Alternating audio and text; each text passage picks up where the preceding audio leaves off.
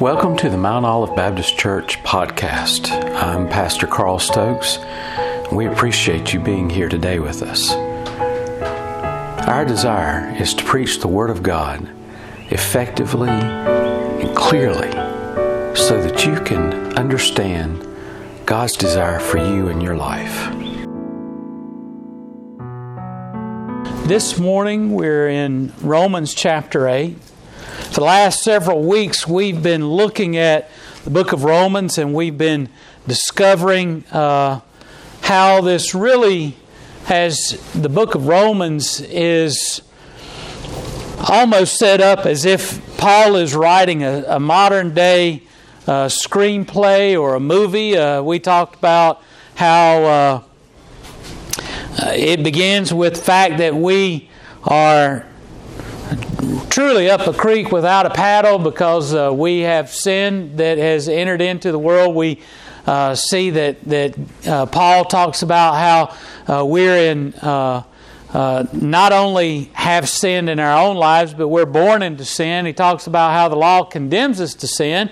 And so then as Paul has laid out the message all along, he leads us up to the point of understanding that we have grace and that we have God's grace that is supplied for us, a way of going beyond the condemnation of the law.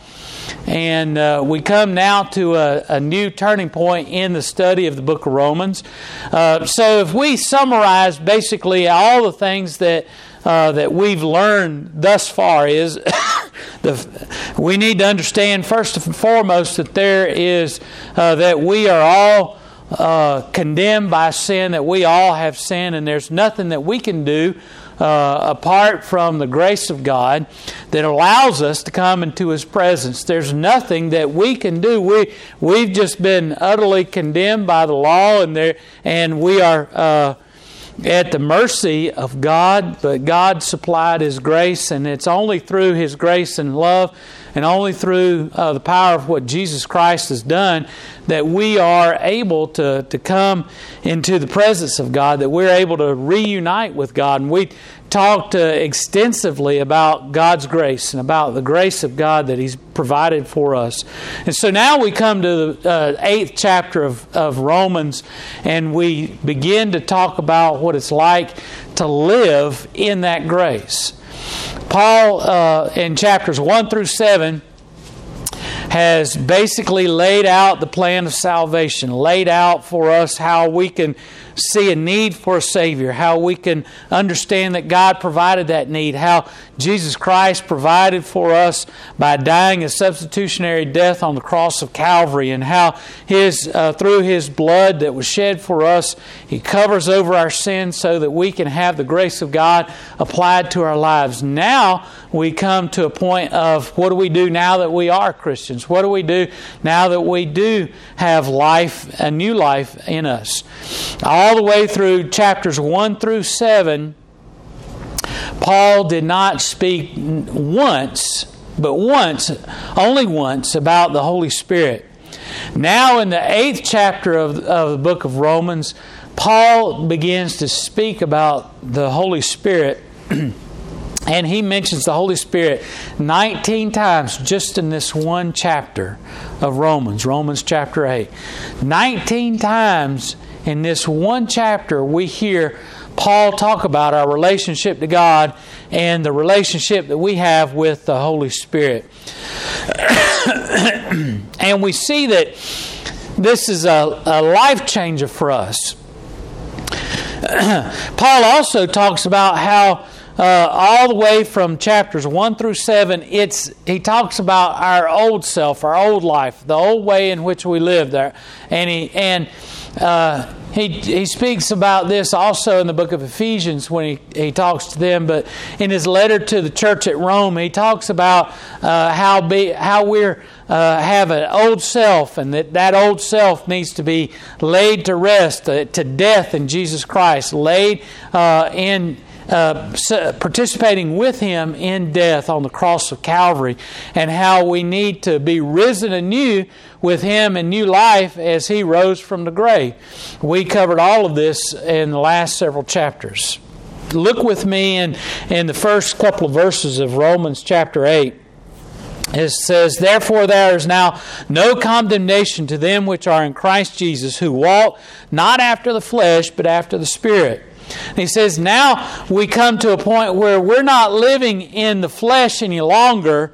We're living in the Spirit. Why? Because we've been buried with Christ. We're no longer alive. And I talked about how grace is in relationship to our sin is that look, we dealt with the fact that he used the analogy of marriage. Marriage is a wonderful thing, and you expect to spend your whole life with that man or that woman that you marry. That's the hope when you say your vows on your wedding day.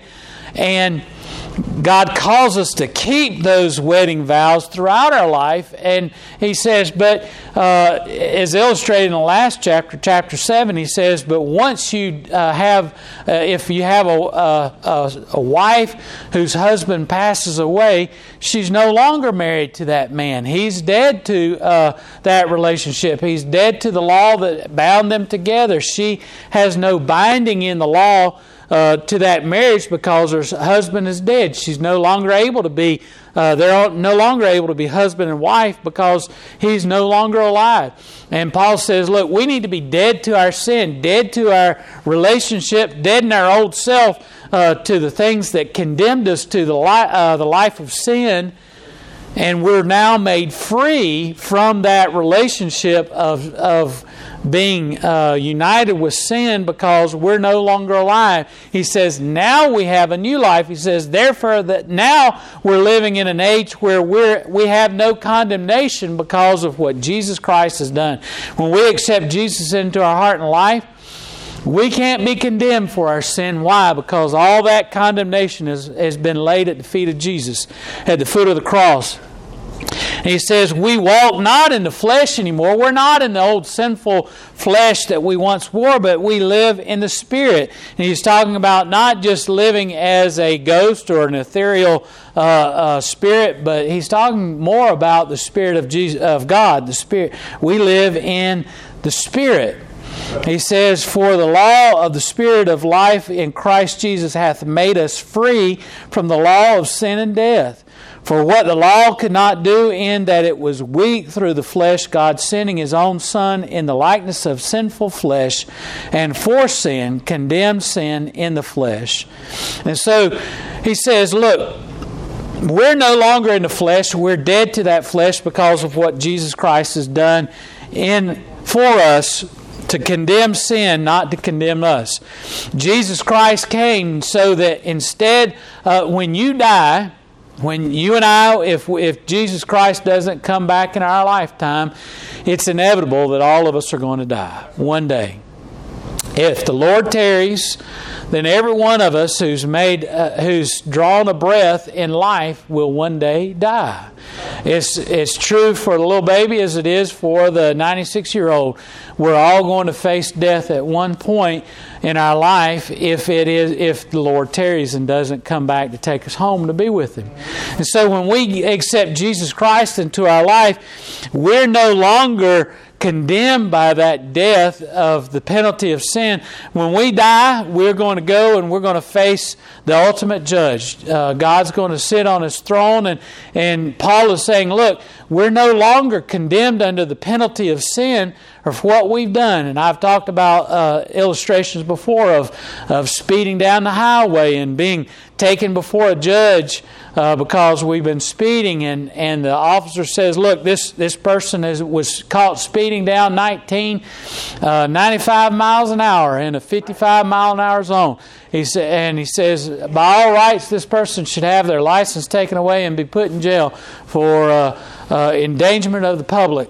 And the judge says, guilty, slams his gavel down.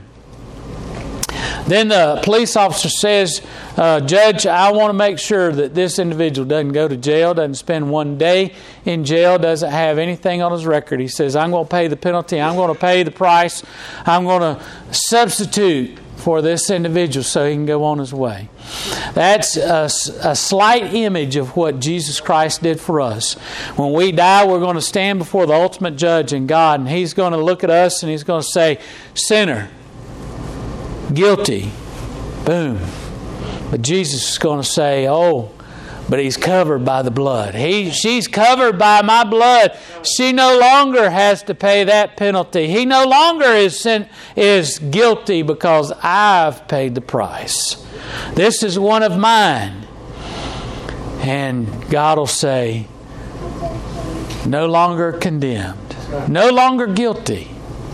Enter into heaven. And that's what Paul's talking about. Through the work of Jesus Christ, through His death on the cross, He paid the penalty for us. Look at verse 4. That the righteousness of the law might be fulfilled in us who walk not after the flesh, but after the Spirit. He says, now, you need to understand, the law wasn't given to condemn us, but to free us.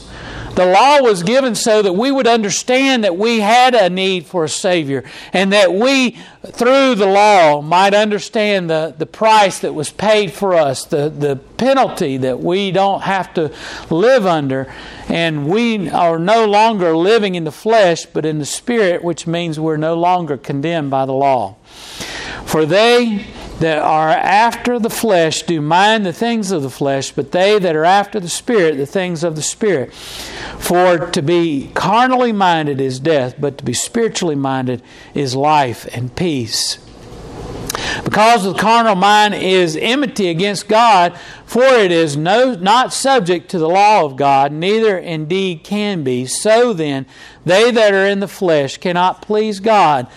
He says, look, if you're in the flesh, if you're going to remain in the flesh, there's no way that you can please God. There's nothing you can do that can pay the penalty for your sin. There's nothing that you can do. The law's condemned you. And you know, there's several people, different organizations and different people that use the Ten Commandments to help people to understand the need that they have for a Savior. You know, most people say, well, I'm not a murderer. I'm not a terrorist, I'm not a bank robber, I'm not all of these things, I'm certainly going to go to heaven. And they begin to use the Ten Commandments and say, okay, have you ever taken a pen from the bank by mistake? Have you ever written a check or written a deposit slip and instead of putting that pen down, put it in your purse or put it in your pocket? That's stealing. Doesn't matter if it's something as simple as an ink pen that they give away to you. If you took it without their permission, that's stealing. If you've ever cheated on your taxes, that's stealing. If you've ever not told someone the absolute truth when they confronted you and you told them a white lie, quote unquote, that's a sin. That's just as bad as killing someone. Jesus said, it doesn't matter if you've ever hated someone in your heart. That's you're as guilty as murdering them as you are of hating them. He says if you ever had an impure thought in your mind about someone of the opposite sex, just because you haven't gone out and committed adultery with your body, Jesus says you've done it with your mind. You're just as guilty as someone who's committed adultery with your body as if when you lust after someone in the flesh.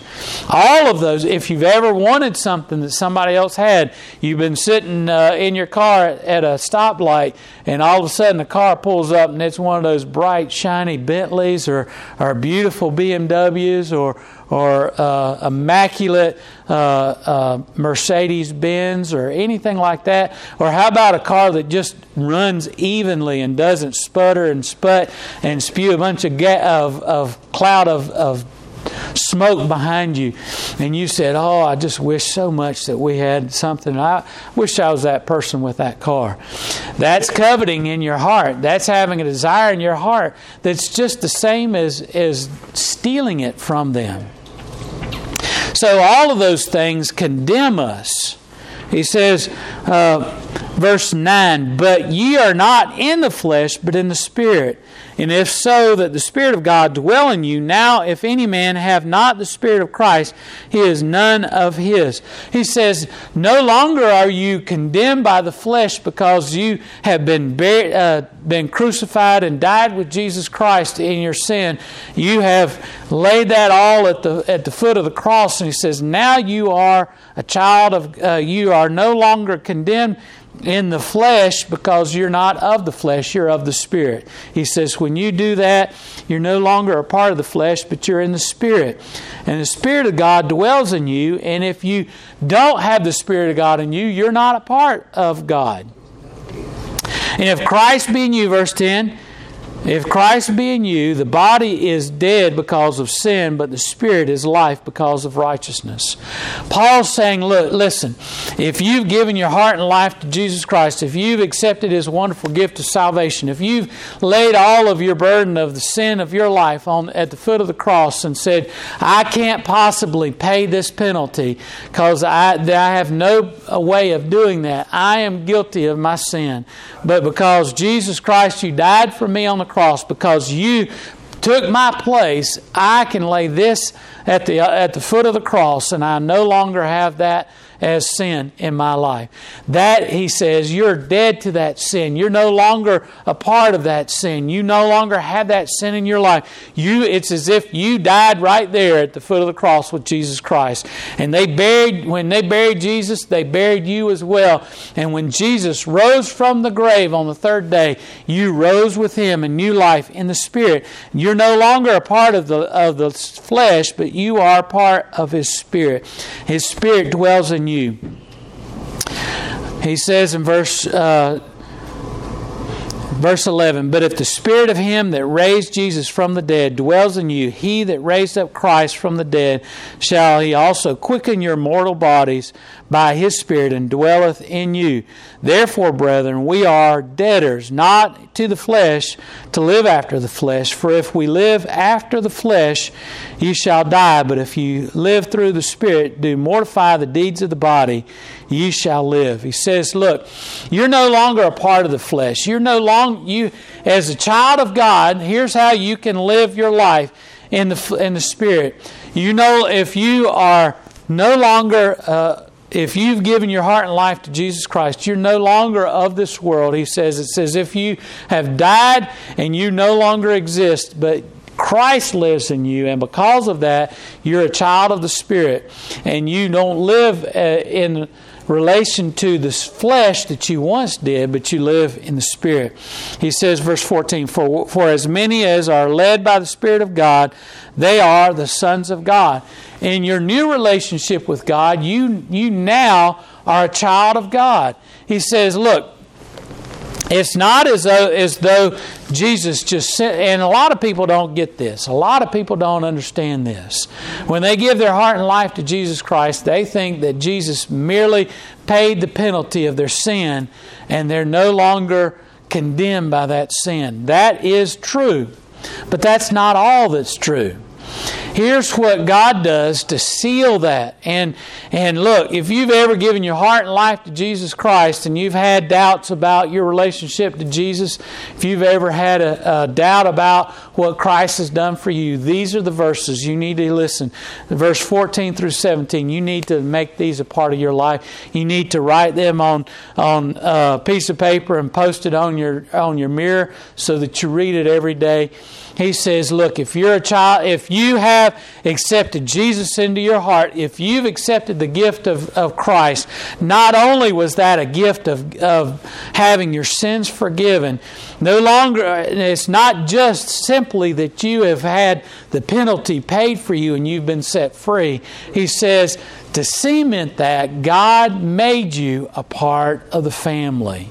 He said, it's not just simply that you've been made, it's just not that you've had your, look, there's a lot of preachers that talk about when you give your heart and life to Jesus that God opens the book of all the things in your life and He erases all the sin that ever was a part of your life and He just forgets it all. Yeah, that's true.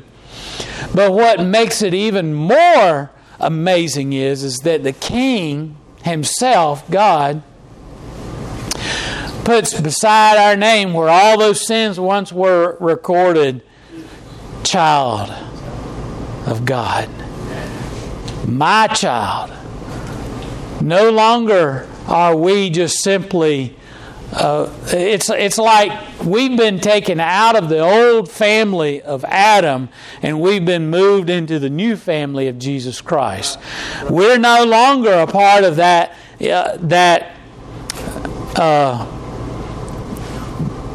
birthright of Adam of being born into sin. We are now a part of the birthright of Jesus Christ, where we have life, that we have a new life in Jesus Christ. He says, for as many as are led by the Spirit of God to give their heart and life to Jesus, they are the sons of God. For ye have not received the spirit of bondage again to fear, but ye have received the spirit of adoption, whereby we cry, Abba, Father. He says, look, you don't have to fear anymore about the condemnation of the law. You don't have to fear anything about how your sin is going to keep you away from your relationship to God. You no longer have to worry about having fear. I had a friend in my life as a young person that every moment that they thought to pray, they always prayed, oh, Jesus, please forgive me everything I've done.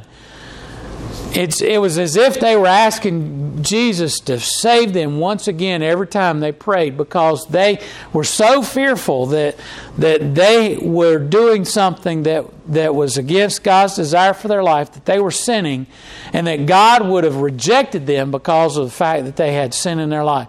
So every time he got behind the steering wheel to drive, when he was a new driver, he prayed, oh God, please forgive me all my sins, and Lord, let me be your come into my life, and it's like he was asking to be saved all over again. Every time he sat down behind the wheel, every time he sat down to eat a meal, he'd pray the same way. Every time he'd go to bed at night, he'd pray the same way. Every time he got up in the morning, he'd pray the same. It's as if he didn't believe that God had the power to cover his sins enough. So he was praying that God would forgive him again. Paul says you don't have to have that fear. You've not received a spirit of bondage in that you are enslaved to God because of what He's done for you. He's liberated you from the bondage of the slavery to sin. He's made you not a child of forever worrying about whether or not you have a good relationship with God, to becoming a child who's been adopted into the family, to the point where but listen. When you go and you meet somebody, say you meet somebody brand new, or you're new to your job, you go and you meet the boss, you go meet someone who has a lot of authority, and you're beholden to that person, and it's as if you're trying to impress them, you're trying to have a good relationship with them, getting off on the right foot. And maybe sometimes they'll invite you to their home for a barbecue, or they'll invite you over to their house to have an evening of just socializing with them and other people.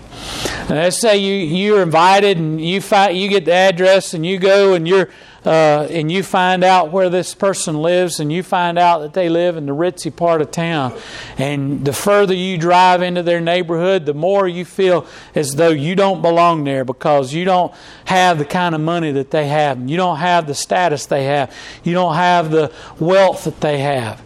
Then you find the address, and it's a house that looks like it's just a huge estate, and it's got a big gilded fence around the house, and it's got all kinds of greenery and everything, and it's not one of them places where the driveway is about big enough for a car. It's got a long driveway that goes all the way back into where the house is. And it's almost like you're going on a tour of the whole property just to go up the driveway. It's so long.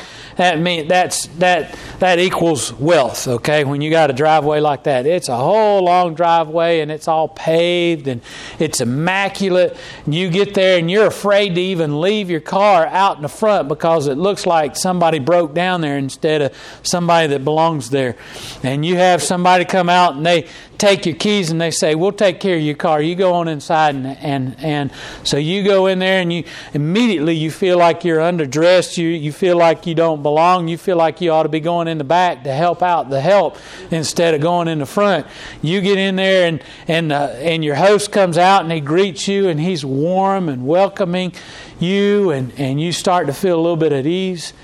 And he takes you around and he shows you everything that's there in the house, and he shows you the big game room that they've got that's got billiards and darts and all kinds of stuff. And then he takes you into another room that's a library where he's got just walls and walls of books all over the place, and he's got overstuffed chairs that are leather and a fireplace and all that, and chandeliers coming out of the ceiling, and he takes you into another room, and it's the dining room, and there's a table big enough to seat 20 people there, and it's all just beautifully appointed and got crystal, and it's got all kinds of china on the table and flowers just all over the place. And then he takes you into another room, and it's a sitting room, and it's just got warmth and a fireplace, and it's got and you just feel like if you sit down, you're going to contaminate this place because you don't feel like you belong there. And then the host looks you in the eye and he says, I want you to feel at home. And you think, I can't possibly feel at home. I can't possibly feel that way. And he looks at you and he says, I want you to just sit here and act like all this belongs to you. In fact, all this belongs to you. You're part of the family now. You're just as much a part of the family as my wife and my child. You belong here. You can't believe it. You laugh and you scoff and you think, there's no way. But that's exactly what God did. He invited you into His presence, and you can't possibly imagine as if you belong there because you know that you had sin in your life. But God says, oh no, you have the blood of Jesus Christ on you. You don't have that sin anymore. You're made clean. You can come into my presence. And God not only allowed you to come into His presence, He invited you up and to see His throne and to see all that's in His kingdom. And He says, look around, my child, because this all belongs to you.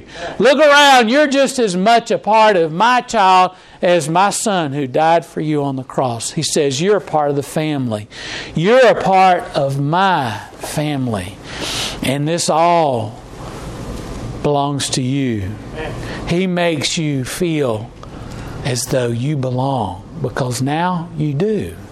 He says, you've not received a spirit of bondage because you've been set free. You've been adopted to the point where you're not calling Him Sir. You're not calling Him King. You're saying Daddy. Abba, Father. That's what that means. Jesus used that word in His prayer in the midst of His anguish and His deep, dark prayer in the Garden of Gethsemane before He went to the cross. He used the name Abba for Father, talking to God the Father. And Jesus used that word. You use that word. It says here, Paul says you have the right to even call out to God in the same way that Jesus did. Abba, Father. The Spirit itself bears witness with our spirit that we are the children of God. Look, you scoff and you say, I can't possibly feel that way. No, I can't possibly be an heir. It's not like all this is all mine. Paul says, look, the Spirit who dwells in you, the Spirit of God that came in you to forgive you of your sin, the Spirit of God that came and washed you and made you clean and allows you to come into the presence of God also is within you. And He's the one, not you. He's the one that bears witness that says, you belong. You're a child. You're a child of God. He says it's not something... And look, Paul does this many times. He says, look, it's nothing you've done. It's what God's done. It's what God is doing in your life. The Spirit of God that has come to dwell in you when you accept Jesus into your heart and life, He's the one who says, this one's mine. This one belongs. This one's a part of the family. This one's part of the family. It's like, I remember as a child, I loved some different movies. I loved Dean Martin and Jerry Lewis movies. I loved going home on Sunday afternoon, and it seemed like for a stretch there was a TV station that every Sunday afternoon they had a Martin and Lewis show on. Another one that I really loved was Danny Kaye. I loved those movies that Danny Kaye had. There was one in which it was set back in the time of like Arthur and Camelot and all that kind of stuff, and there was a baby that they were trying to find that was part of the royal family. And one of the things I remember the most was that when they found the baby, they saw that the baby had a distinctive birthmark that indicated that was a baby that was the heir. And I remember Danny Kaye holding the baby and pulling back the covers and showing that birthmark to everybody, and everybody would kneel down because this was the heir. And he'd turn this way and he'd move it and they'd see the birthmark, and all these people would kneel down. Look, the Spirit of God is your birthmark that tells everyone that you're a child of God, that you belong to the King, that you're one of the children of God. He says, and if you're a child, verse 17, then you are an heir of God and joint heirs with Christ, and if so be that we suffer that with Him, that we may be also glorified together. He says this is how you live in the Spirit. A lot of us have problems with sin once we become Christian. A lot of us have problems with dealing with the sin problem, and that's really a problem with our old self. It's like we've buried our old self and we're living a new life, and we're pulling around that old corpse with us. Instead of burying that old corpse and put him in the ground. That's what we do when someone passes away, right? We have a nice funeral for them. We lay them out here, let everybody see that person. That person's passed away. We close the lid of the coffin. We take them out to the funeral, out to the cemetery, and we lower them in the ground and we cover them up with dirt. And they're no longer. We don't.